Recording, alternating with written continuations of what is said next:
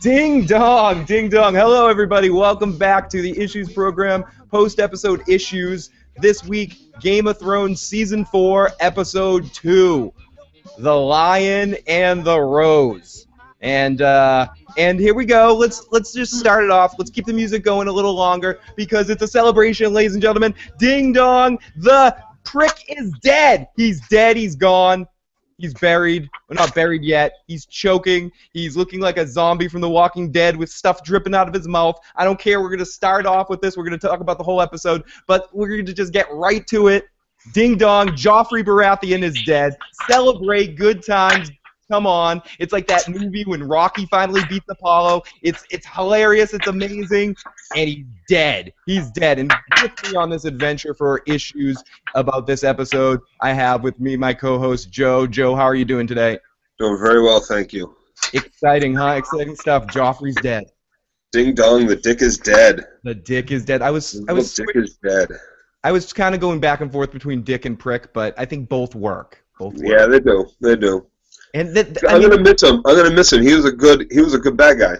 Yeah, I was reading something where he kind of based this character or was inspired by Joaquin Phoenix in Gladiator to play this character, and I can see that. I can see the same sort of schmarmy prickness. But I'm gonna miss Joffrey. He was a great character from the books, and he was an even better character on the show. This kid truly embodied him, and the show's gonna miss him on some level. Oh yeah, he did a great job with the role. It's funny, I was watching Batman the other day. He's the little kid on the roof. I didn't realize. I was dying when I saw him, but he did a great job with this role. Does he play a little asshole in that too? I forget. No, he's the little kid on the roof who, like, Batman comes, like, he sees Batman in the middle of the night, and Batman gives him a little memento. Nobody's going to believe me that I saw you. Oh, that's that kid? Oh, that's Joffrey? Yeah. Oh, amazing.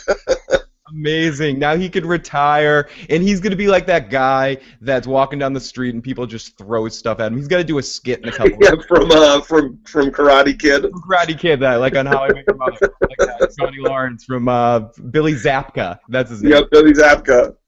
Everybody hates him. Yeah, everyone's going to hate this guy for the rest of his life. He's going to be walking around and people are going to be throwing trash at him and spitting in his face and everything like that. Poor kid. But he did go out in a really good way. We're not going to give you book spoilers tonight, but there's going to be a few points where we do make some sort of comparisons to the book situation and what happened. Yeah, because there seemed to be a lot of differences, a lot of little changes between the books and what we saw tonight. A whole bunch of little things that don't really change the effects of the storyline, but just different. Right. But before we go any further, everybody, you're listening to IssuesPrograms.com's post-episode recaps, post-episode issues. You can follow us here. Click the subscribe button right up there in that corner, right there, or down there. Subscribe to us. Listen to our post-episode recap for every episode, every week of this right now, of Game of Thrones, The Walking Dead when that comes back. A few other shows will be coming here and there. And if you want to join in, type in the comments, ask us questions about the episode, your comments. We'd love to read them. And please, whenever you're listening to this, comment away on the video and tell us what you think of what happened this week and what you think of the bullshit that we happen to be saying and talking about. So let's get to it. A lot of shit happened in this episode, Joe. It was very dense. It was tough to take notes on this episode because so much crap happened. It covered quite a bit, actually. I'm excited to talk about it. Yeah, and it's interesting that the other stuff that they put in the episode, we didn't get any Dany tonight. No Dany and the Dragons. None of that. And we got a little bit of a touch of what we get here at the beginning, basically. The episode. We also had no Arya, no Jon Snow. We had no no Arya, no Jon Snow, no Caitlyn, no Robb again. No living Starks. No Starks, Or except for we had Bran. Yeah, we had a little bit of Bran. And Rickon was talked about. And Sansa, of course. Yeah, Sansa, of course. But she's the least Stark. Who gives a shit about Sansa? Who gives a shit about Sansa? Come on. She's not prisoner of war. She just sits there and pouts. Yeah, she just pouts. 3-4 seasons of... She's sitting at King's Landing eating lemon cakes. You know, lemon cupcakes or whatever she's eating. Lemon. She's been tortured by Joffrey, almost raped by the crowd in King's Landing during the revolt, withstood the siege of the insurgent King Stannis. Like, that was poor girl. Under threat of Cersei the entire time. I'll give you that. I'll give you that she dealt with a lot of oppression by Cersei, or especially during the attack by Stannis. That was some serious shit. But for the most part, it was just a lot of mental torture from Cersei and Joffrey. Joffrey didn't actually do anything, and then she's kind of slaps across the face, beheading of the father. Come, let's look at your father's hard head on Spike. You didn't get to feed her Robb Stark's head. Didn't strip her nude in public in the court. No. Beat her with a sword. She got it lightly compared to some stuff that Joffrey's done to women. If we would have really compared the stuff that Joffrey's done to women, yeah, she could have been one of the brothel girls sent his way. He didn't rape her on the wedding night. He liked to fuck with her mind more than that. Just wanted some kinky foreplay. That's all. Speaking of kinky foreplay, let's get into the beginning of this episode. We see, speaking of the kinkiest group around, maybe the kinkiest group around, maybe the Red Viper might warrant this. I'd love to see Ramsay and the Red Viper go out for a night, but we see Ramsay, Snow, this girl Miranda, and Reek hunting another girl. Was that one of the girls that was one of the hookers that was with Theon? Was it, or have we never seen this girl before?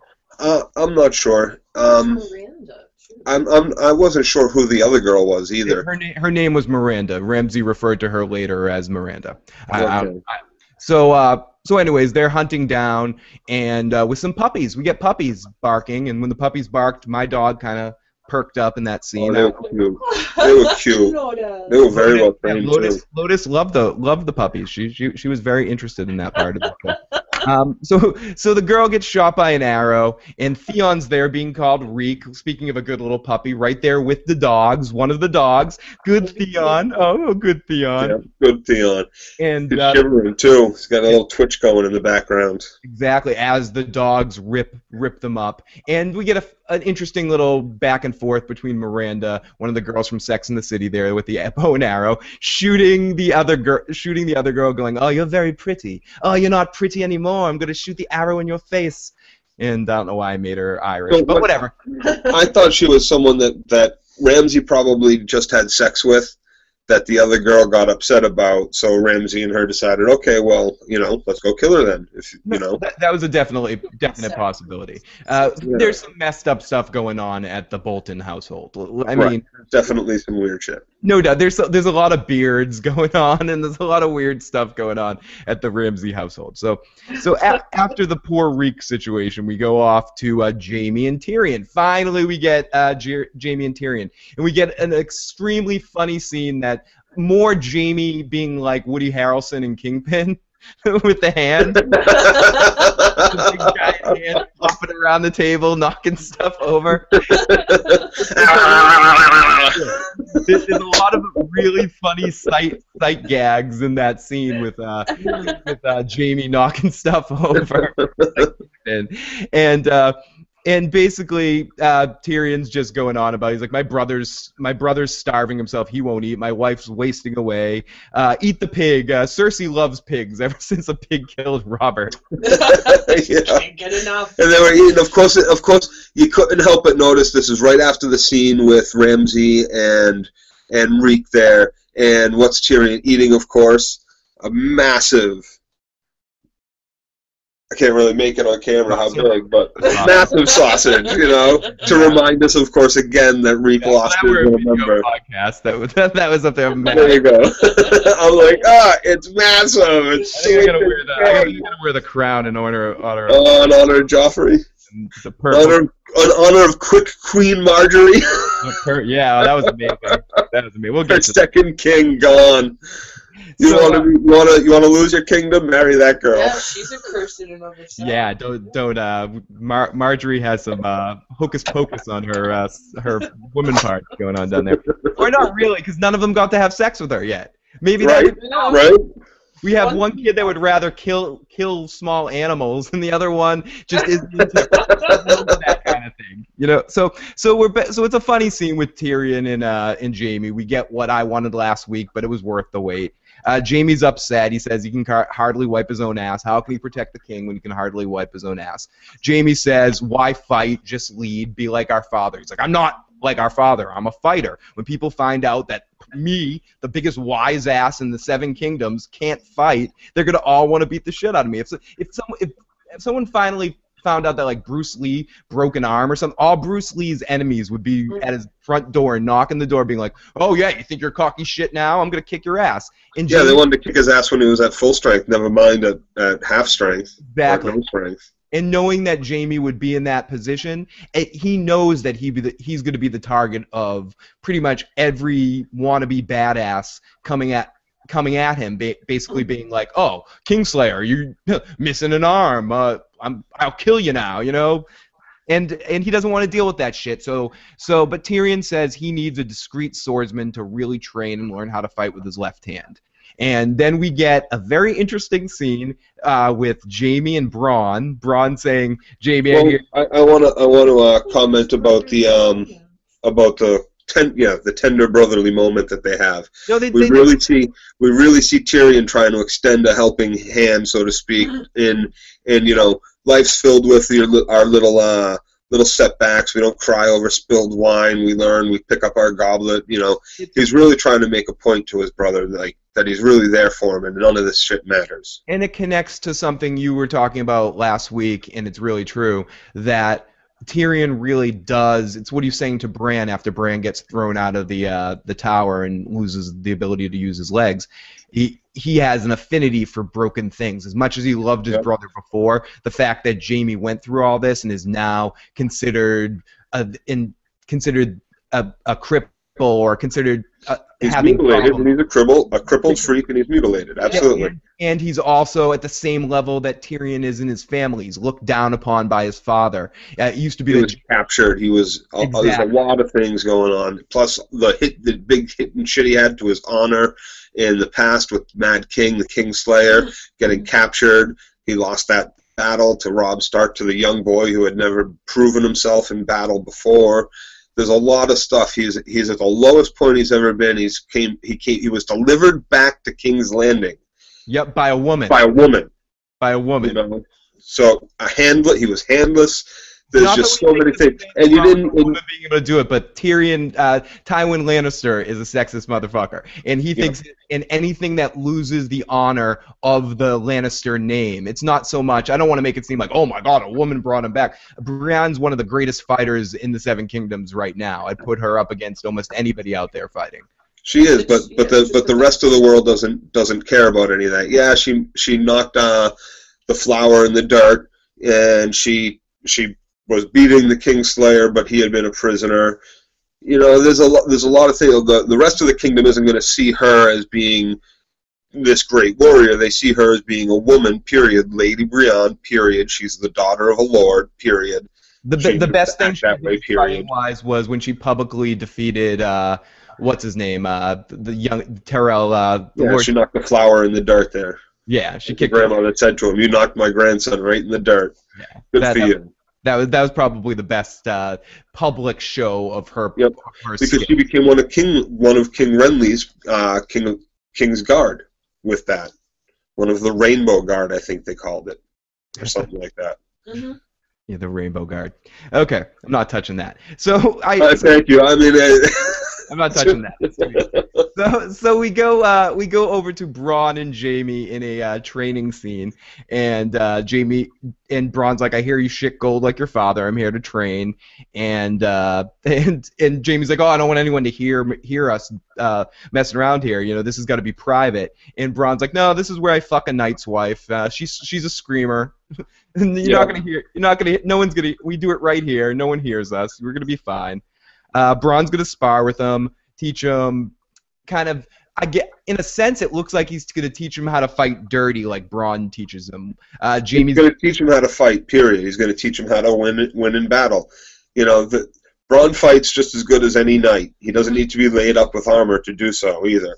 And that's exactly what he's gonna teach teach Jaime. He's going to teach him all the basics. This is one of the differences between the book and the TV show, too. I'm pretty sure that it wasn't Bronn and it wasn't Tyrion that sets Jaime up with someone to get. Yeah, this is part of what someone he's comfortable with on his own. This is part of what we were talking about last week, where since Jaime's there early, they have to do other things with Jaime. Right. At this point, they have to kind of preempt some of the stuff that happens with Jaime later. And correct me if I'm wrong, people listening, who helps Jaime train. I have no memory of it being Bronn in the books. And I could be incorrect. It's been a long time since I've read them or listened to them. It's not him. So I'm pretty sure it isn't Bronn. And it's an interesting scene, though, and Jaime's like, Jaime voices what you know he's thinking, that, oh my god, I wish I had my right hand, and I'd kill you right now. And Bronn goes, hey, you're going to grow it back? You think it's going to grow back? And, no. Fantastic. He doesn't pull any punches with his swordplay with Jaime or with his words. He's Bronn. He's Bronn to the end. He's treating Jaime just like he treats Tyrion. He knows that he's above him, and he knows he really doesn't want to piss him off, but he's not gonna kiss his ass either. Yep, and I couldn't help but think at the end of all this, we need a montage. Like the setup at the end looked like we were about we were gonna kick into the montage of Rocky music. Dun dun dun dun dun dun dun dun. Look, you listen, Jaime. If you can catch that, you can catch him. 6 weeks later, you see the beard growing on them both. I kind of miss Jaime's beard. I miss the. But then we have new Daario, who kind of just looks like bearded Jaime. So. Yeah. Yeah, we don't have Daario. No, we're not gonna talk about new Daario. I hate new Daario, but we'll get more into that later. Different episode. I don't know if I had enough old Daario to care about new Daario. Yeah, I hear what you're saying. I guess I think that new Daario or old Daario had a different look about him that separated him from a lot of different kind of characters. My initial instinct with new Daario is that he looks a little bit too much like the standard Game of Thrones character, like Jon Snow, like Stark, like Jaime with the beard. So he's a little bit more forgettable to me.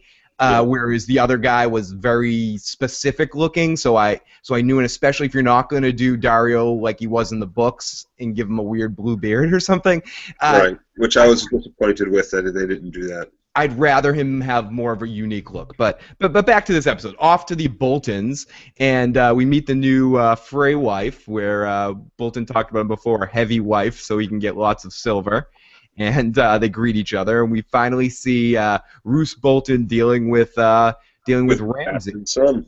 Yeah, dealing with his bastard son Ramsay. We finally get to see the two of them interacting, and basically Roose isn't too happy with what he's done with Theon. He's not too happy that he took Theon's parts and messed up everything. And he thinks this is going to all screw him all up with his interactions with the Greyjoys, and that. Tywin Lannister got him the North, but he's not going to fight for him for the North. And he Roose Bolton didn't quite understand exactly how twisted Theon's father, Balon Greyjoy, actually is, and that he had absolutely no interest in his son whatsoever. His son was kidnapped by the Starks and brainwashed over the last 20 years, 15 years.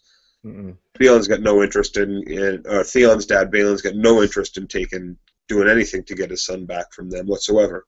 I also think it's connected to a line that we got at the end of last year when Roose says to Walda Frey, old man Frey there, he says to him something like, Ramsay has his own way of doing things. I think Ramsay, not to mention the fact that the Greyjoys don't really care, that Baron Greyjoy doesn't give a crap about his son when it comes down to it.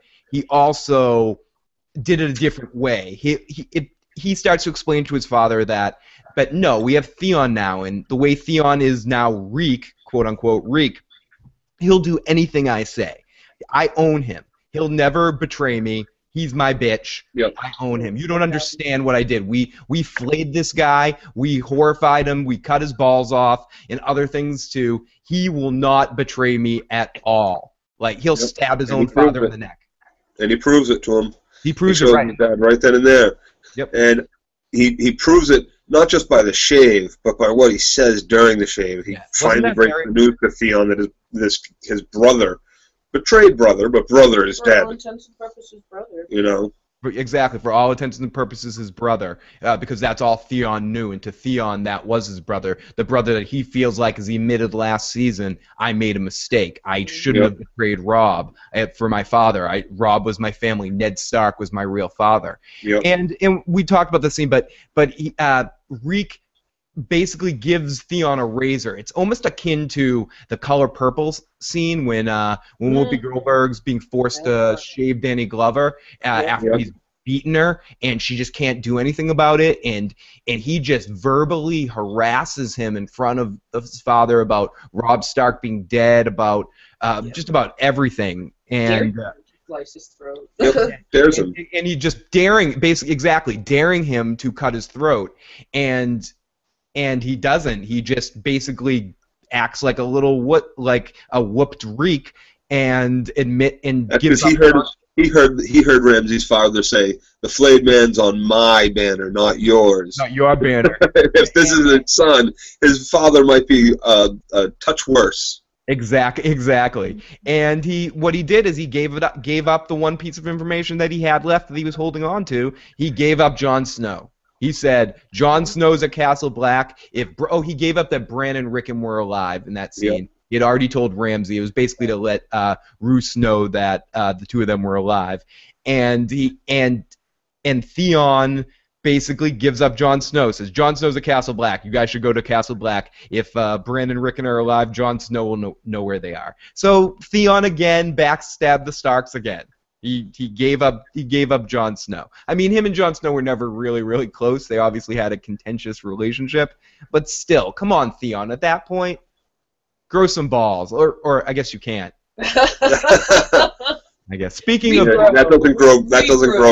It doesn't grow back. He's not a starfish. Even though they are island people, they do not have starfish powers in this land. They do not pray to the Lord of Light. Maybe they should pray to the Lord of Light. They pray to the drowned god instead. The lost testicle god. Speaking of lost testicles, we get our first Varys sighting of the season. A Varys in Tyrion scene. Talking about the spy stuff from last week, where the spy that reported to Cersei about Shae and Tyrion's interactions back and forth, and Varys, basically Tyrion's asking Varys to lie for him and help him out in the situation, and Varys is like, listen, I can't help you. I believe in your cause, but I can't help you because do you think that, and we get a little bit of this throughout the seasons, people mentioning this. I feel like we get more of this in the book than in the show. People being like, how can Varys be in the position he's in? Look what he came from. He's a eunuch, and he's sitting right there in the royal table, right there in the council. And how can he be there? They're looking information is power. Exactly, and they're looking for any excuse to get Varys out of there, and he knows that, so he's not going to help Tyrion. He's not going to back the losing side if he thinks he can lose. It's the same reason why he's a holdover from Targaryens, from Targaryen's court. Targaryen has a lot of dealings with the free cities, and the family's been in power and has treaties all over the world. Never mind just in Westeros. So this is someone that has connections on the other side of the narrow sea, in Essos, whatever it is. Easteros. Yeah, what is the pronunciation of that? I don't know. Easteros, whatever. I always just cross the narrow sea. Yeah, cross the narrow sea, the Dothraki Sea. Okay, I can say that.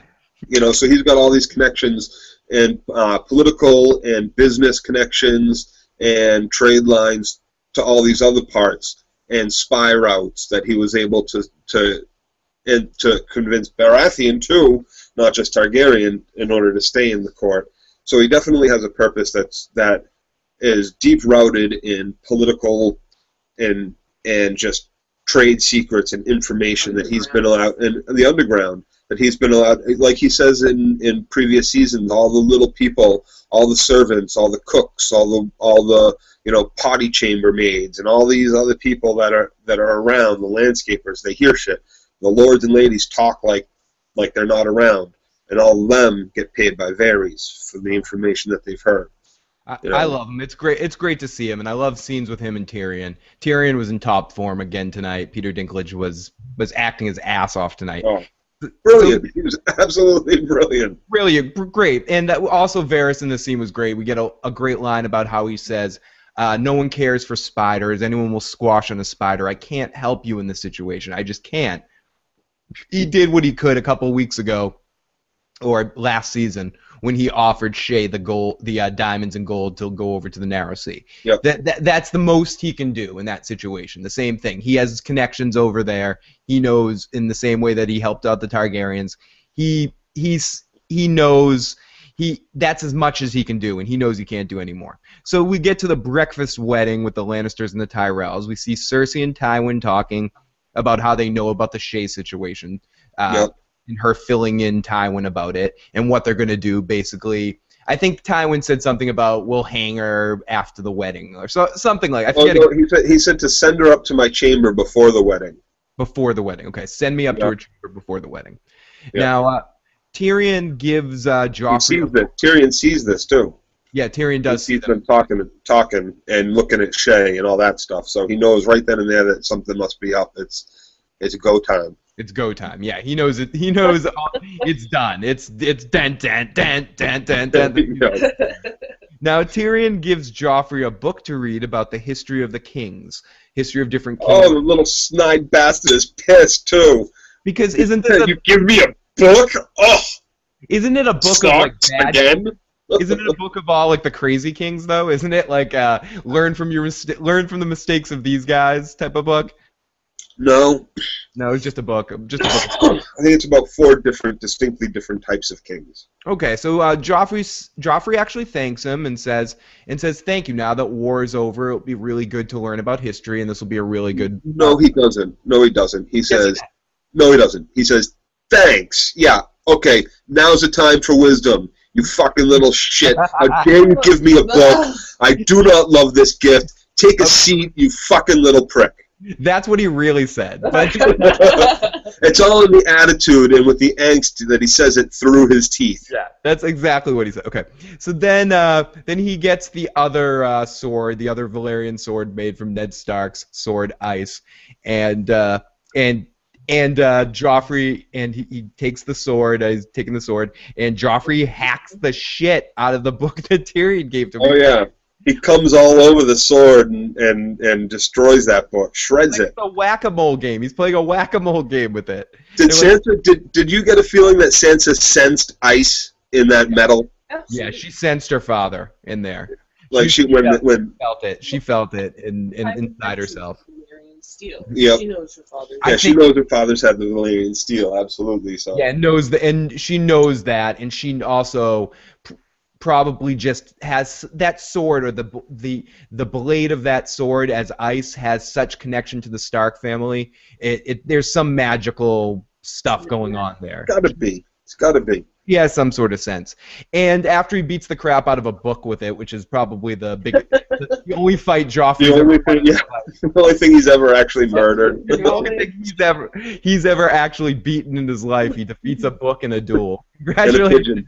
You did it. He goes, what should I name the blade? And everyone yells. He decides to name it, I believe, it was hard to understand, but Widow Wail? I think it was Widow Wail is what he names the sword. And Widow's Wail. Widow's Wail, the Widow's Wail. And he says every time I swing this sword, it'll be like cutting Ned Stark's head off all over again. Oh, Sansa loved that line. Oh, she loved it. She was like, oh God. At this point, thank you for taking my father's life, you wonderful man, you. At this point, you got to think she's like Freddy Krueger's mother after the 70th guy. You know, the best 100 maniacs. After the 70th one, she's probably just like, her eyes just roll up into the head, and you just pass out at that point. Sansa's got to be getting to that point where all this just kind of bounces off her. She's gonna end up being toughened by all of this. I don't think this is gonna destroy her. I don't think she's going to kill herself. I think she's going to just use all this as fuel, is my feeling. But whatever, we'll see. Story just getting started. Yep.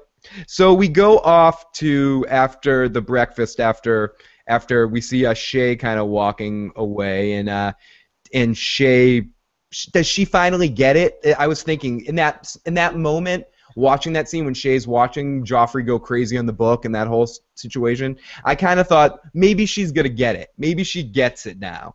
And she was gonna like tell Tyrion, I understand. But we go to Tyrion and Shay, and I'm sorry, listener, that was saying I was being sexist about this. Shay again is just being a dumbass right here, and just comes off as like someone that's just overly horned up. She's like, come here, my lion. Let's have sex again in public in the daytime in Sansa's room.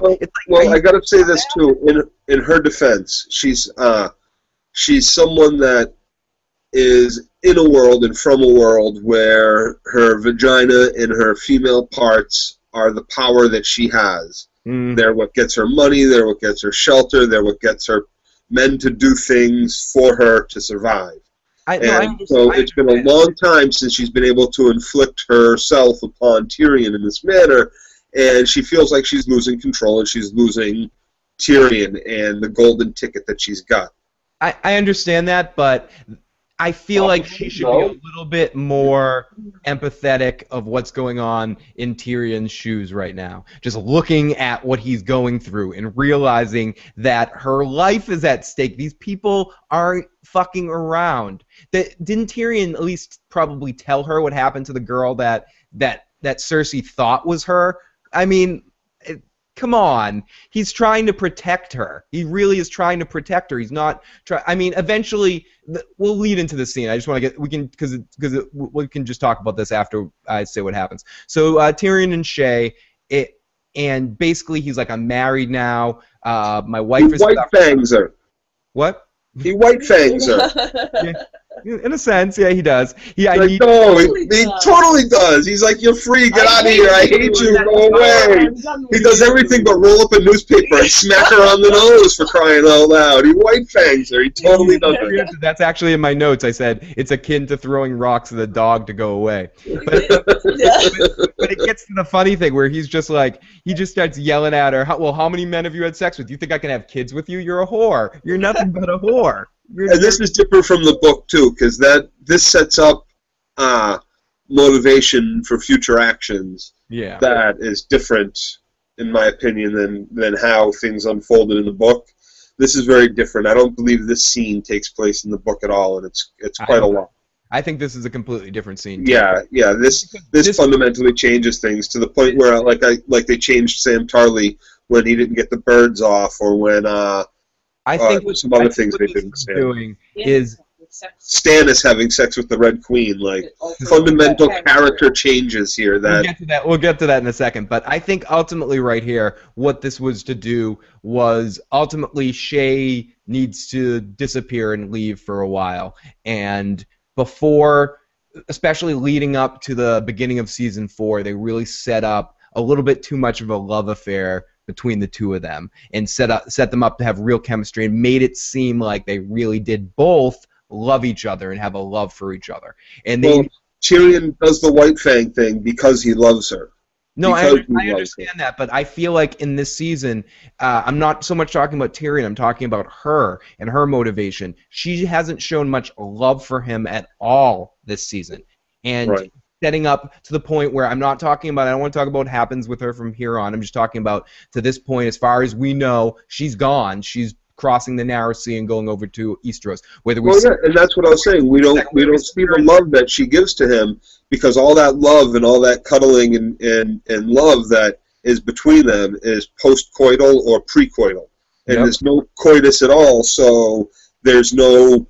She's losing that power over him, and she knows that, and that's why she keeps trying to push the issue of trying to have sex with him, because those are the moments they have together.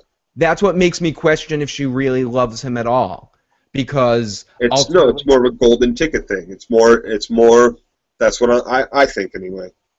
It's sour. It's difficult to completely talk about this, because I think it's one of those cases where if I was watching the show having never read the books, I'd probably have a completely different opinion of Shay than I do, and that's what I'm trying to look at it from. I'm not trying to use book Shay as any influence on how I'm anticipating her actions, because it seems like they're setting her in a completely different direction in some ways. So I I don't know what's going to happen here on. And we can talk about this more as the season unfolds and we see if we see her again or if she ends up again in the Dany story because she's going over to Easteros right now.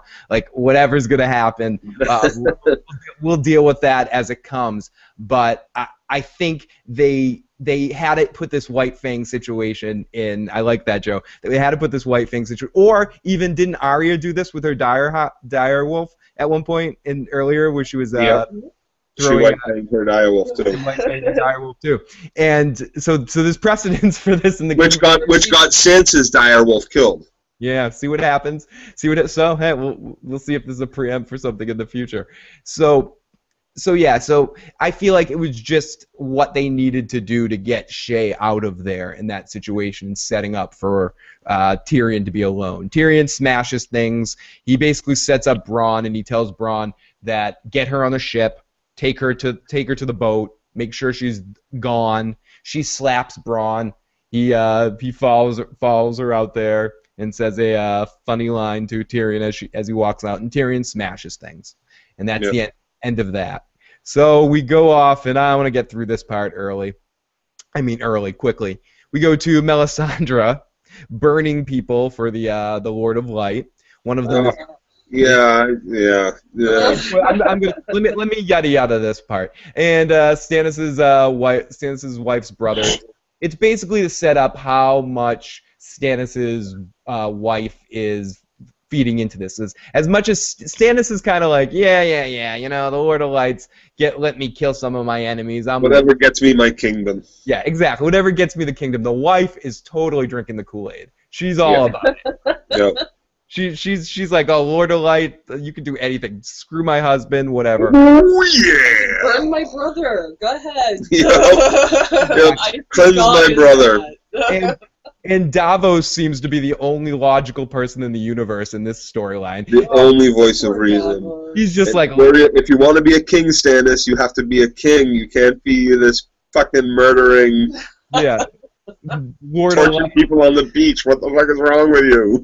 And Stannis isn't what Harry. He's just basically like, oh, I can't wait till I can kill you, Davos. I can't wait till it's okay to kill you, but the Lord of Light needs you alive. Melisandre likes giving me blue balls in every way. Likes having Davos lead. Blah, blah, blah, blah. So we get to, this is to set up a very awkward dinner where we find out that Stannis doesn't really like fish, or his wife doesn't like fish, but Stannis really likes horse. But the best thing that his wife ever eats... He really likes horse. He likes the horse binding glue. Yeah, he likes the glue from books. He wants to make soup out of it. That's what we got out of that. But the best, what we really got was the best meal that she ever had was eating seagull. One time, Stannis on the beach, just like... Hey, when you're starving, even a saltine will taste like a Ritz. Exactly, and that seagull tasted like Kentucky Fried Chicken. That's what it tasted. It was finger-licking good. Oh, my God. So Melisandre's just sitting there the whole time, like... chilling. Do you remember when we used to eat mac and cheese in our 4-story walk-up in Harlem, all alone? And that's all we had. And now we have this big kingdom. We used to eat seagull. Now we have this fish, great fish. And basically the scene sets up the mom saying that her daughter's a stubborn little wench and she wants to beat the crap out of her daughter because her daughter doesn't believe in the Lord of Light and doesn't believe in anything, and she's scarred, and the Lord of Light hates her because she's scarred with the dragon scales, and yada yada yada. And Melisandre, why don't you go talk to my daughter? Go talk to my daughter. Scarred because she's sinful, yeah. So we get a completely useless conversation for the night. Award goes to the conversation between the daughter and the Red Queen.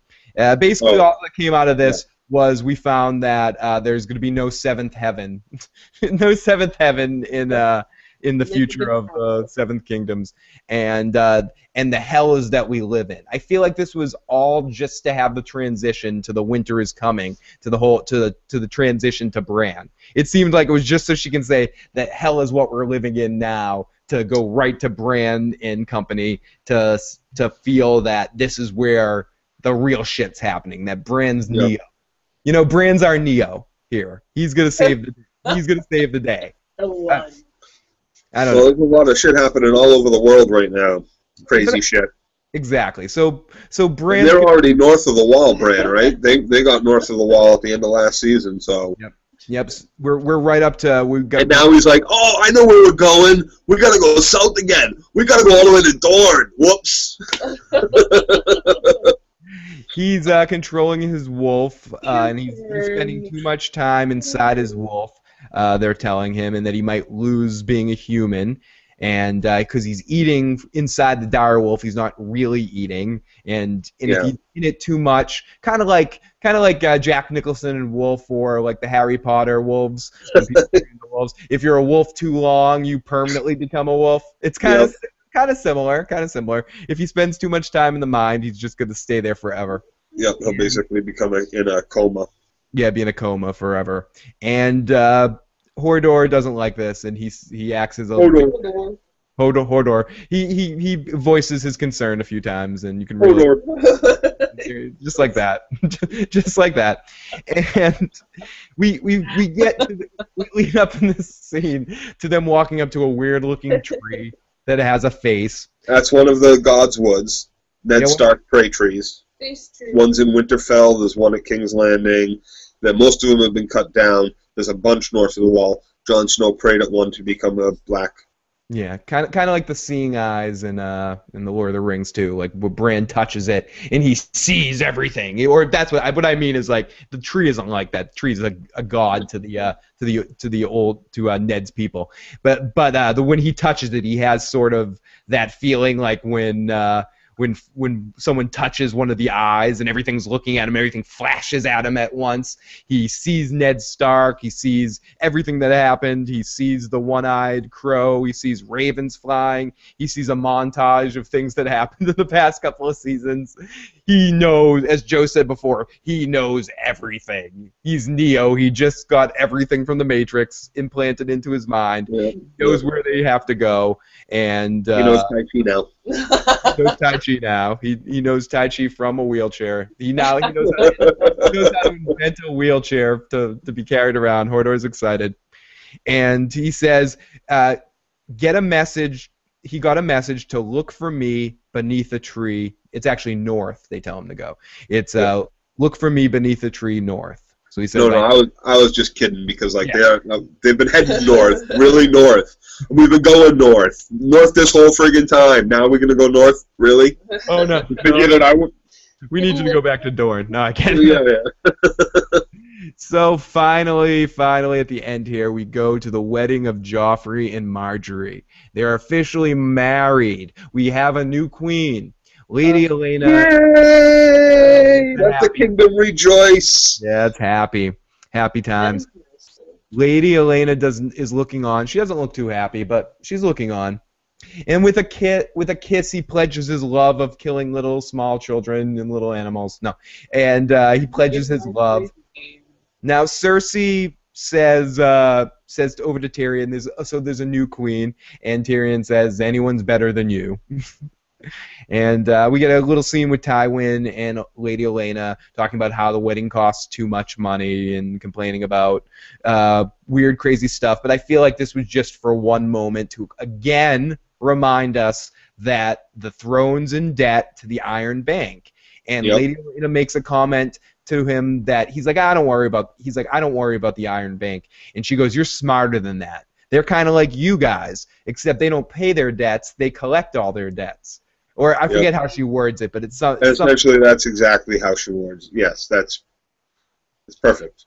And right after that, we have a Bronn and Tyrion scene where Bronn is basically like, Shay's gone, she's on a ship. Yumi and Varys are the only ones that know where she is. She's safe. She's gone. Drink till you feel like you did the right thing. Yep. And we see the Red Viper and his paramour for a second. Yeah, no, because he was really worried. Tyrion, that someone followed him, that Shay didn't make it out, because he knows that Shay's life was completely in danger. And that's just another thing that he was saying, that he white-fanged her. He didn't mean any of those things he said at all. Now the question comes, is Bronn bullshitting him and let her just walk off and expected that she left, and Tywin and Cersei got to her first, or is she gone?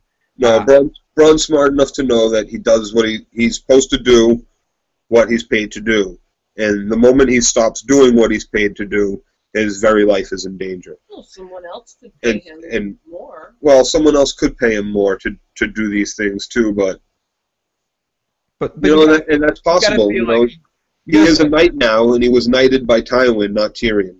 That's true, but you got to feel like, in some level, he has some sort of loyalty to Tyrion. You want to believe that, but again, you never can tell. He is a sellsword by nature and heart. So Shay did slap him on the way out. He did. So maybe he just let her go. So we go over to Lady Olenna, who's apologizing to Sansa and makes a comment about what kind of person would kill a man at a wedding, and that Tyrion has to come to Highgarden someday and visit. And then some weird, sad music kicks in for a second, and Joffrey throws shit at the music makers, throws gold at the people making music like a little prick. He's just acting like a spoiled kid at his 5th birthday party that just wants to like throw things and spit at people and be like, it's my wedding. I can do what I want. What song was that? What was the song that was playing at the Red Wedding? The Reigns of Casmere. Okay, this was... No, this was a different song. I wasn't sure. I'm not sure. Someone in the comments below can correct us on what song that they were playing, if it has any relevance, but I wasn't... It does have relevance. We've heard it before. I'm pretty sure it was used in a promo last season, but now I'm not sure fully. So he introduces Marjorie's first official speech to the people as the queen, and she gives a speech that all the leftovers for the feast are going to be given to the poor of the city, and Joffrey commands this. Everyone looks happy. Strangely, though, Varys doesn't look happy. He has like this weird look on his face, like, like. But I don't know why. Maybe it was just he's unhappy at the whole situation, or he was just anticipating the events that are about to happen. He sees it for exactly what it is. He sees that it's a power play, that it's a... You know, they're buying the love of the people. He knows that you need the love of the people more than anything in order to run a kingdom, to control a kingdom. And he sees it for exactly what it's worth, not because she loves the poor, because she desperately needs to feed them, but because it's a good way to get the city on your side, to approve of the union, and to garner favor amongst the poor people who are the ones that support your city. I agree with you on Joffrey's end, but some part of me thinks that Marjorie and the Tyrells aren't the nicest people in the world in all ways, but do really care about the poor and do really want to help people out. I guess that's my read on the Tyrells, but I see what you're saying. I see what you're saying, especially from Joffrey. I think he's looking at it because the way she says it, she says this was from Joffrey. This is Joffrey has decided to do this. Well, of course, everything is always from the king, and you always say that anything that's going to benefit, and by talking up Joffrey is talking up her. She's queen now. She needs everybody to love Joffrey. But I do think that she actually gives a shit. I get maybe. We'll see. We'll see. I guess I think her and the grandmother. She gives such a shit that she's marrying the one of the kings that was going to try to kill her previous husband. She's That's how much she gives a shit. Being lustful for power and caring about the poor aren't mutually exclusive. You can be lustful for power and still care about the poor eat. Well, the Tyrells, the Highgarden, and they have a tradition in the kingdoms of feeding the kingdom. That's where all the farms are and stuff. Yeah, I'm just saying. I think the Tyrells actually, they're the hippies of the Seven Kingdoms. I mean, if anyone believes in peace, love, and happiness, but that doesn't mean that he doesn't want to be president. Bill Clinton was president. He was kind of. So we get a little bit of a sexy flirt. Maybe it's a little preamps for some more and a little bit of happiness going on with Loras and the Viper, giving a little sexy eyes back and forth from across the party. Little sexy time eyes, and then a funny conversation between Jaime and Loras about their wedding. He says, Jaime says to him, if you marry Cersei, she'll kill you in your sleep and then murder your children. You'll never marry her. And then he says right back to Jaime, guess what, Jaime? You'll never marry her either. Yep. Gives him a little tap on the shoulder. Yeah, great job, Loras. And that, I think, was a little bit of an also shout-out something Jamie said earlier in the episode, that Loras being probably, again, in the top, if we were doing a top 5 or 6 fighters in the Seven Kingdoms right now, Loras would be in the, you can put Loras in the conversation. And he's definitely top 10. Definitely and again, he was the, we don't necessarily know this, but you gotta kind of figure it was him in Renly's armor that helped storm King's Landing to defeat Stannis. Yeah, and you got to figure that he's maybe not. I mean, Brienne beat him, but he's up there, and he uses this as a way of being like, listen, Jamie, I can talk shit to you now. Yeah, there's no reason why I can't talk shit to you anymore. I can kill you easily now. Yep. And basically it's a really funny scene right from the beginning with Loras flirting with the Viper. It was great setup. And then we get our Brienne sighting. Brianna meeting Joffrey. Wait, did you see when the Oberon and his mistress came in and greeted with? That happens a little bit later. That happens with when he greets Tywin. Okay, no, well, was that when he walked in and they saw the contortionist on the table? Oh, I did make passing reference to that. When Tyrion's walking by, we see Oberon for like a second, and they're just staring at the stripper. The contortionist. The contortionist, whatever, the stripper. And let's call it for what it was. It was a stripper. So, thank you, HBO. So Joffrey calls Renly's lifestyle deviant and makes another like. If you need to hate him anymore, some of the stuff he says in this moment, and we get a funny Cersei and Brienne and Marjorie interaction where it's kind of awkward, and then Cersei kind of chases after Brienne and's like, listen, you're a lady no matter what anybody says. Thank you so much for saving my brother. And Brienne says, no, Jamie saved me and came back for me and starts like saying all these awesome things about Jamie and getting starry-eyed. And Cersei doesn't like this one bit. Her teeth, she starts to show her teeth, calling her a flip-flopper, calling her, being like, it looks like you're serving this person, now serving my brother. Do you love my brother? And Brienne just gives her a cold, no comment stare. Yep. Beautiful. And for whatever it's worth, if Jamie really... spoiler alert, that I imagine... Not spoiler alert because I know anything that's going to happen, but this is prediction time. Cersei's going to bang Jamie in the next episode. Just because of Brienne. Just because of this Brienne situation. Just to stake her claim. To make sure that... Or she'll force Jamie into Brienne's hands to prove a point that Brienne is not her. There's gonna be some Cersei mind games coming very soon. Of course, that conniving woman. Like immediately, like this is happening. Doesn't she like freshly in the next scene start with the mind games immediately? She turns around and right away. Pycelle. She starts fucking with Pycelle, telling this girl that's sick to go to that other doctor that doesn't smell like. What'd she say? Pycelle smells like dead cats. Yeah, doesn't smell like dead cats. Rotten flesh, and she just basically bitch talks because she's feeling all jealous and angry right here, and Cersei just strikes out at the first person closest to her. No wonder why Joffrey's the way he is, and basically tells him that she's pissed at him, that she'll beat the shit out of him, or like just to sum it all up, that she'll make his life a miserable hell. No, if you don't feed the food, the leftover food to the dogs instead, I'm gonna feed you to the dogs. Exactly. Doesn't basically take the food that Marjorie said, and he's like, no, the queen said to feed that to the poor. No, feed it to the goddamn dogs. Feed it to the dogs. Yep. So then we have Joffrey playing with his fool. Joffrey says a gold dragon to anyone that knocks his fool's hat off, and that's the same guy that gave Sansa the necklace in the early part of last episode, or the later part of last episode. And this is where we get our Red Viper and Tywin interaction with Cersei too. Cersei makes a backhanded comment because she's in full bitch mode right now that she never met a bastard girl before. A sand. Yeah, and overall, she's met a snow. She's met whatever the fish people, the river people, the waters or whatever. She's met a bunch of bastards before, but she's never met a sand.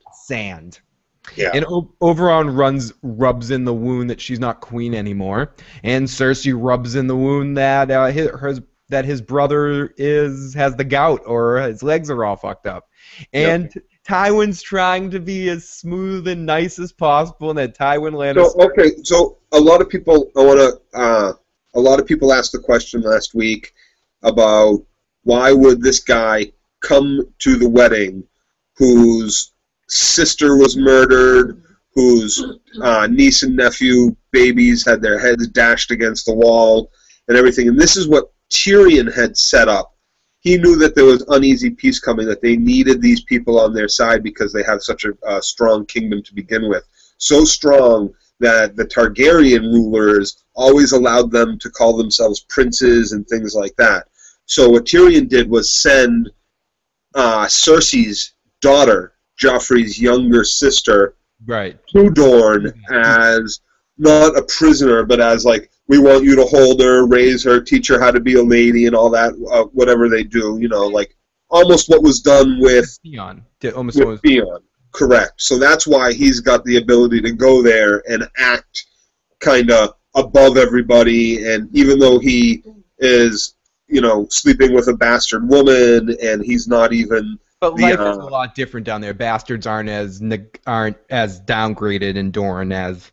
Correct. Everybody's a product of love, and everybody's treated with respect and things like that. And also, Tyrion mentions this last episode, and I think it needs to be clear that they didn't expect Oberon. They expected his much nicer older brother. The older brother's known for being a little bit more friendly about the whole situation. Obviously, he's probably upset about it too, but he's not a renowned warrior in the Seven Kingdoms. Right, he's much more political. He's much more diplomatic about it. He knows that the Dorne wouldn't be able to sustain a long, drawn-out war, that lots of people would die. It's not worth any of that. But there's also other motivations for not going and sending Oberon as well, because there is unanswered for business, and he makes reference to it in that episode when he tells the story how the Mountain is the one that did this. The Mountain is the one that killed the children. Lannister. He blames Tywin Lannister, but he knows that it was the Mountain that did it. Yeah. And so ultimately it's going to be on the Mountain. So Oberon makes a passing reference about Cersei's daughter to Cersei to kind of be like, well, your daughter's safe and sound. Just kind of like just to rub. I don't think he'd actually... I don't think this guy's the type of guy that's going to kill like a defenseless little girl, but he'll use the threat of doing it to fuck with Cersei. And I think that's basically what he was doing in that situation. So we go off to Joffrey. He's giving a speech. He said it's enough time for enough games. This has been a really interesting situation. It's been a goofy wedding. Everyone's having too much of a goofy time. Enough of that. It's time to get serious. It's time to get very, very serious business. And do you know what he does? He brings out a bunch of dwarfs dressed like all the kings from all the kings, like Stannis, Renly, Robb Stark, and himself, and he does this ridiculous show, completely embarrassing all of his enemies and embarrassing himself. I'm talking about to the point where he has at the end the Joffrey person like having sex with Robb Stark's head and stuff, like doing the a humping motion of the head. Sansa's just in a zone of depression in this situation, and Oberon's just looks like he's biding his time for something. I loved the Renly dwarf with his ass hanging out, and they kept poking Renly's dwarf in the ass with the big prosthetic fucking ass hanging out in the back of the dwarf. It's brilliant. Again, this is done differently than in the book. It's just two dwarfs, and one's riding a pig and one's riding a dog, and it's a father-daughter dwarf team that are jousting each other. It's all about, though, in this one, it's all about what Joffrey inevitably ends up saying here, because Tyrion calls over Pod and whispers to him to give each one of them 20 gold, that they're not going to get paid enough, and you could never pay any of them enough for the humiliation that they're suffering in this performance. And this is something that Tyrion's tried to run from and distance himself from his entire life. He's tried to elevate himself above that, to educate himself, to be the smartest man in the room. And this is a complete dig at his character. And just to make it worse, Joffrey says the thing that I think was the most hurtful thing in this whole situation, probably the reason why he said it. He says, "Come on, Uncle. I'm sure they have a spare costume. Why don't you get in there?" Yep. And that was just the whole mood starts changing. But Tyrion, to his defense, was doing a great job in this moment, holding his shit together. He's just trying to be so respectful and saying the right thing in the right place. He's just started, except for this, he's a little digging here, talking about his bravery on the battlefield when Stannis attacked, knowing what actually happened when Joffrey got carried off. They both know exactly that Joffrey ran away and went to go see his mommy up in the tower, and didn't once do anything but shoot more than crossbow bolts from behind a big stone wall, you know. It was akin to a situation like a verbal genius talking to just like a big dumb jock, and someone's being like, "Oh, well," Tyrion's just like insulting him, and Joffrey knows that he's insulting him, but he can't compete with him on that level. So Joffrey's just like, and then he just goes and pours a glass of wine in his head, like, "Hey, I'm just gonna pour a glass of wine in your head. You're stupid." Yep. And how did you like the way, side note, how did you like the way that the wedding was set up? Did you see the big gold lion in the background, like the 15-foot tall? I didn't see the other side of the big setup, all the people sitting up on the main table. But was there a big flower maybe on the other side? I didn't see, but there was definitely that huge gold lion. I'm sure the gold. I think there was flour under the lion. I think the lion was taking a shit on the flour. I think was happening. So it gets really tense between Tyrion and Joffrey here. It's like a face-off, two mad dogs kind of looking at each other, and he just keeps pouring wine on him. And he goes, "Uncle, you're gonna be my piss boy for the night, or my wine guy, but you're my piss boy tonight." And Marjorie, just when it's about to get serious, Marjorie calls Joffrey back. She kind of has him by the leash a little bit. And she says, "It's time for my dad's toast. Come here." And he's like, "Come here, cupbearer." And Tyrion says, "It's a great honor to hold your cup." And Joffrey's like, "No, I didn't mean it as an honor." It's like Tyrion keeps trying to say the right things. I mean, as much as he can. And Joffrey just keeps coming across like a little bitch, like a little jerk. Like even more like a jerk than ever. He's just like, "No, this isn't an honor. You're an asshole, and I don't like you." And I didn't mean it as an honor. He asked him for his goblet. Sansa picks it up and hands it to Tyrion, and Tyrion fills it up and gives the cup to Joffrey. And then we get our kneel before Zod line from Superman 2. We get Joffrey being like, "Kneel before me, kneel before Joffrey Zod." Yeah. And just as he's about to put him down to kneel him, a giant pie comes out, and Joffrey's like, "Oh, it's time for pie. I get to kill small animals." Marjorie again. Marjorie calls attention to him. So he goes and he slices the pie. It's important to note that everybody in the whole place is completely uncomfortable. Everybody thinks this is absolutely disgusting, except Cersei's kind of smiling. She's getting off on it. She's loving it.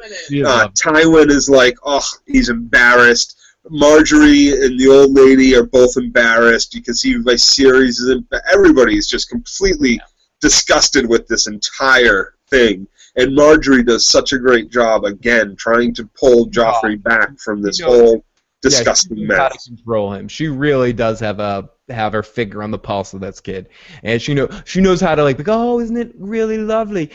Guess what, Joffrey? I'm gonna put doves in the cake, so when you cut it open, you can kill a few." But we'll still get some. It's so beautiful.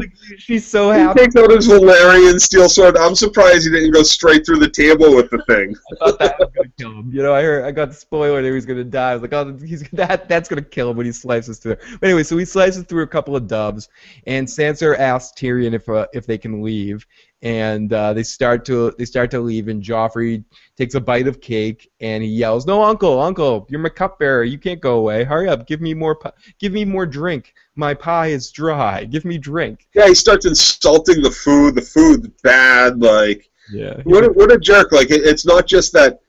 It's not good pie or anything. It's bad pie. He's saying it's dry. It's pie. And Joffrey drinks some more, and he says, and Tyrion's like, "Listen, Sansa wants to go to bed." And then Joffrey coughs a little bit, and he's like, no, she's staying right where she is. And then he starts coughing some more, and he looks like he took a really bad hit of some weed or something, and he's just coughing and coughing and coughing. And and he starts to choke, starts like choking. Somebody help your king! She goes, "You idiots!" Lady Olenna goes, "You idiots! Someone help your king!" And Joffrey lies down on the ground, and Cersei and Jaime go to him, and they start trying to help him. And Tyrion's just laying there, kind of looking at what's going on. And then the full knight comes up to Sansa and goes, Sir Dontos. Yes, Sir Dontos goes, "You want to get out of here? You got to get out of here now." No, he doesn't say "do you." He basically says, "Come, let's go now. Now's the time. This is where you go." In the books. There's a lot of Sansa and Dontos moments when she goes to the God's Wood. There wasn't just one time where he pokes out and hands her a necklace. There's a lot of back and forths between the two of them. They build a relationship. He promises her that she's going to get him. That he's going to get her out of there, escape on the ocean, and all this stuff that they kind of just glossed right over. And suddenly he's, come on, let's run. Yeah, and she trusts him enough. And that's kind of strange. A lot of people are going to think, I kind of think in context of the story that HBO has put on for us, that's really strange that knowing what she knows about everything about this family, not just Joffrey, but Cersei also, how evil she is, to trust that Dontos, this fool knight, this drunk, this man that has nothing, who she saved the life of, so that must mean that he is even lower than she is, and she's going to just, jump off the platform, run away from her evil in-law family, and escape from King's Landing somehow through the King's walls, the King's guards, all these things that seems a little far-fetched that Sansa would be dumb enough to do that, not having built up their relationship the way it was built up in the book. I'm kind of disappointed about that, and I think a lot of fans of the show are going to be like, what the fuck was that? Yeah, there's a couple other things that were a little different, and I'll get to that in a second. And also, I want to say that, guys, anyone who's left a question in the chat room, we got 3 questions lined up. Once we're done with the recap, we will get to any questions you have. So if anybody else has any questions, please send them into the chat room, or you can email me at IGotIssuesMan, or if you want to leave your voicemails or text messages at 781-990-8509. You can always do that during live shows if you happen to check in during the live show. Thank you very much for checking in during the live show. But get any more of your questions in on the chat room. I'd like to thank Chris Hatton, Carrie Hansen, and Chris Hatton again for your comments so far. Thanks, guys. So we go back right here at the end. As Joffrey starts to turn into a walker, as it looks. Oh, yeah. Didn't that look like he just turned into a walker? Fans everywhere must have cheered immensely and rejoiced. And he points with one hand with his last breath over to Tyrion. Was he pointing at Tyrion, or was he reaching for another drink? For another drink, because he needs to get something, like, when he needed to wash something down. That goes to one of the differences that bothered me, Joe. A slight difference. He didn't rip his throat out. Yep, he really starts ripping it in the book. He really starts tearing into his own throat. Tearing his throat out. Which was the sign of poison, because it wasn't just that it was something wasn't in there. It was that his throat closed up. There was nothing that he choked on. You know? Now, why do you think they decided to do that? Because they felt like they couldn't do that with a kid or something like that? Like, why would they... It was too close to Walking Dead. Close to The Walking Dead, did you say? Yeah, too close to The Walking Dead. Well, I don't know. Did we see anybody tear their own? Nobody tore their own throat out. I don't know. I guess I wonder why they changed that and why they just had him sort of choke and pass out. I thought it would have been a much bigger, bolder end to Joffrey Baratheon rather than just like I found it satisfying. Well, in the books, when he describes the tearing at his own throat, does it necessarily actually was it more metaphorically that he just kept jabbing at his throat, clutching at his throat? My memory of reading it, I remember it saying that he actually physically tears his own throat out.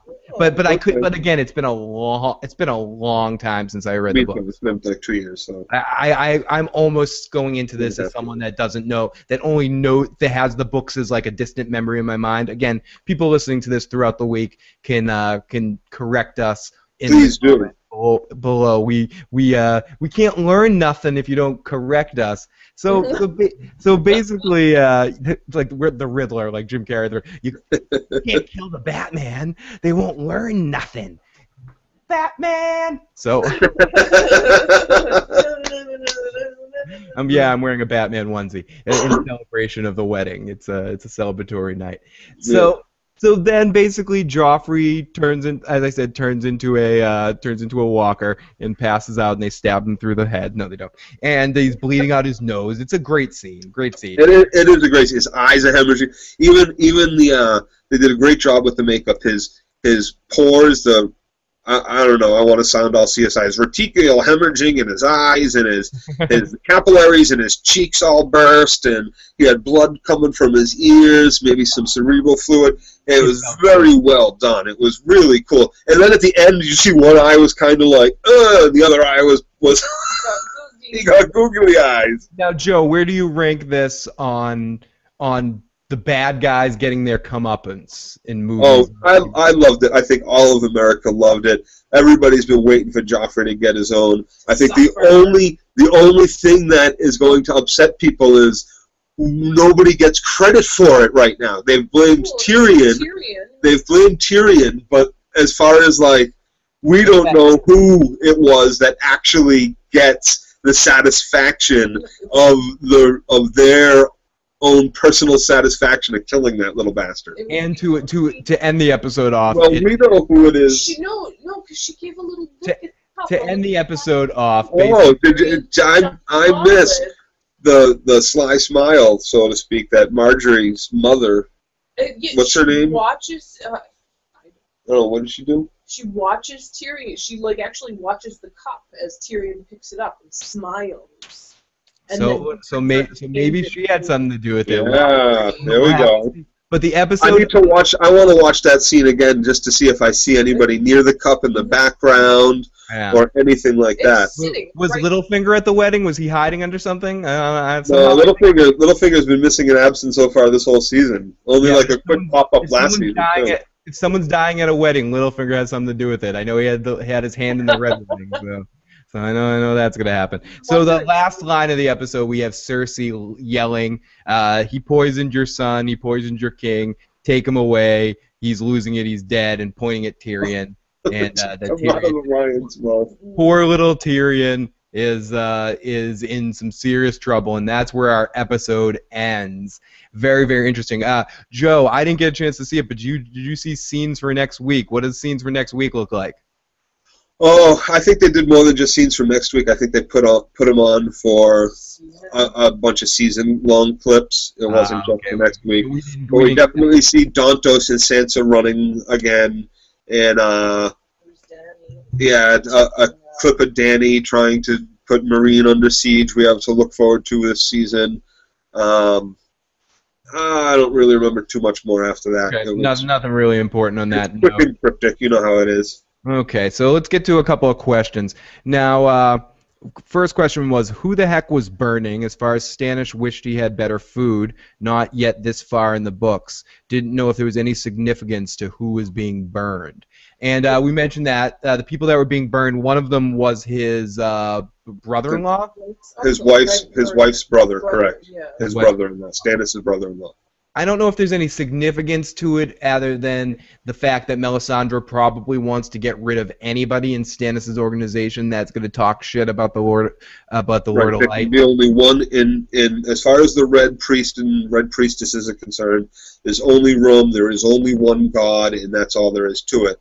So any voices of dissent, she treats as almost treasonous to the king if the king is into this red God of fire. Absolutely. The God of light.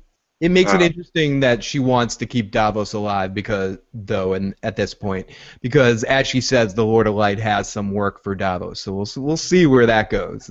Right. I mean, and it was Davos who tells us exactly who it was when he says to him, walking away from the fires, that was your brother.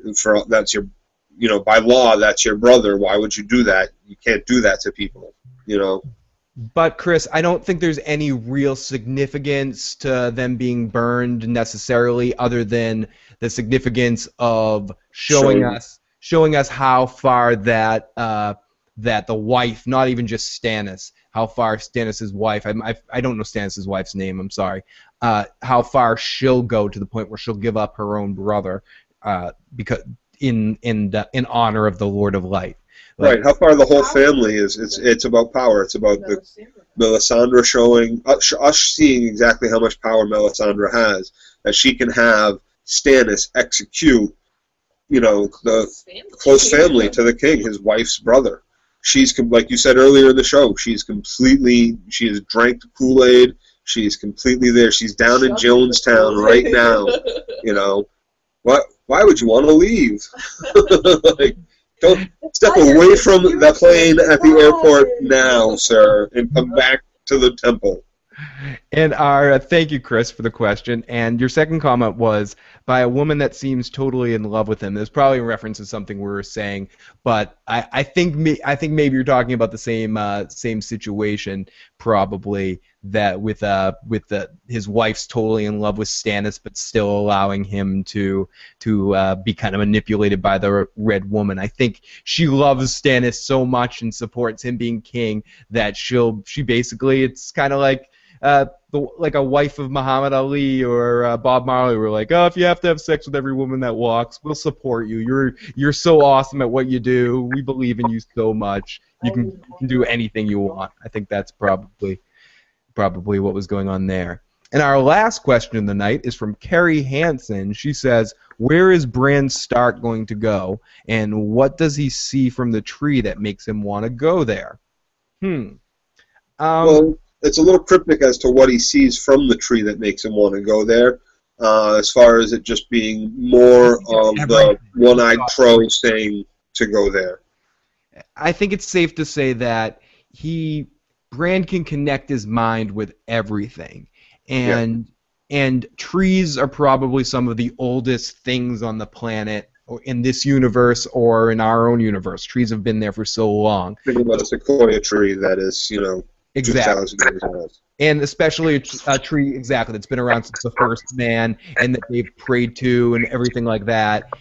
I feel like maybe that's what's going on there, that he connected with that mind of the tree, and in a sense, connected with the mind of the tree and saw everything that was going on in the world, and figured out got complete clarity, and that's why I said he became Neo in that moment, and kind of. Well, there's I mean, that's a little bit of a spoiler alert too, kind of, that will get explained later in the series, I believe. Yeah, we got to tread around a couple of these answers. But it's interesting to say, because I was going to bring it up earlier when we talked about white fanging Shay and how Arya had to white fang her own direwolf. Is that her whole time after she leaves King's Landing to right up until now, where she's with the Hound, she has dreams of running with a wolf pack, like a lot of little wolves and one really large wolf, and she has these dreams constantly throughout this entire series that they don't kind of get into here. So it's fair to say that all these Starks kind of can commune a little bit in their dreams, and that it's more than family. It's more with Bran. We get more of that, and it's like this other warg that's north of the Wall that Jon Snow had all this interaction with. Bran is kind of much more than all of these characters. Yeah, he is a Stark from very old, one of the families that still worships the old gods, the gods' wood trees, prays in front of these trees. Yeah, his father prayed in front of these trees with faces every day for a long, long time. It's kind of what the Ben Seaver, Jonathan Brandis-looking guy that I don't know the character's name was saying to him last season, that he's more powerful than any of them. He has the power not just to warg. He has the power of the Mother Petrelli from the Heroes, where he can dream and see the future too. Right. He jumped into a person's head. That's really powerful. That's really powerful. Even though it was Hodor, who doesn't have a full capacity. We don't know. Hodor's mind might be sharp. Pikachu's mind sharp, and all he can say is his name. Hodor is just a really smart Pokemon. We don't know. He's the giant Pokemon breed. That's what he is. But we'd like to really thank Chris Hatton, Carrie Hansen, and one other anonymous commenter during the show for your questions and comments. Make sure that whenever we're doing our show live, or anytime you're listening to this, leave comments below. Please also subscribe and check out our show every week as we come back and bring you Game of Thrones recaps and some more shows along the way. As time goes on, we'll have even more shows here on post-episode issues. So I think that's good for this week. We could talk more, but I think it's a good place to finish and get ready for next week and see the fallout for Joffrey's death. I'm so happy the son of a bitch is dead, Joe. Oh, God bless death of Joffrey. But Tyrion is. May the seven rejoice.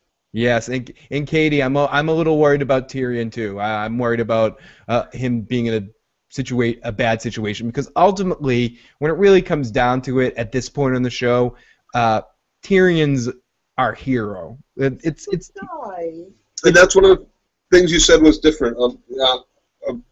Jaime wasn't there in the books for that, was he? No, not at all. No, Jaime. He didn't see any of that.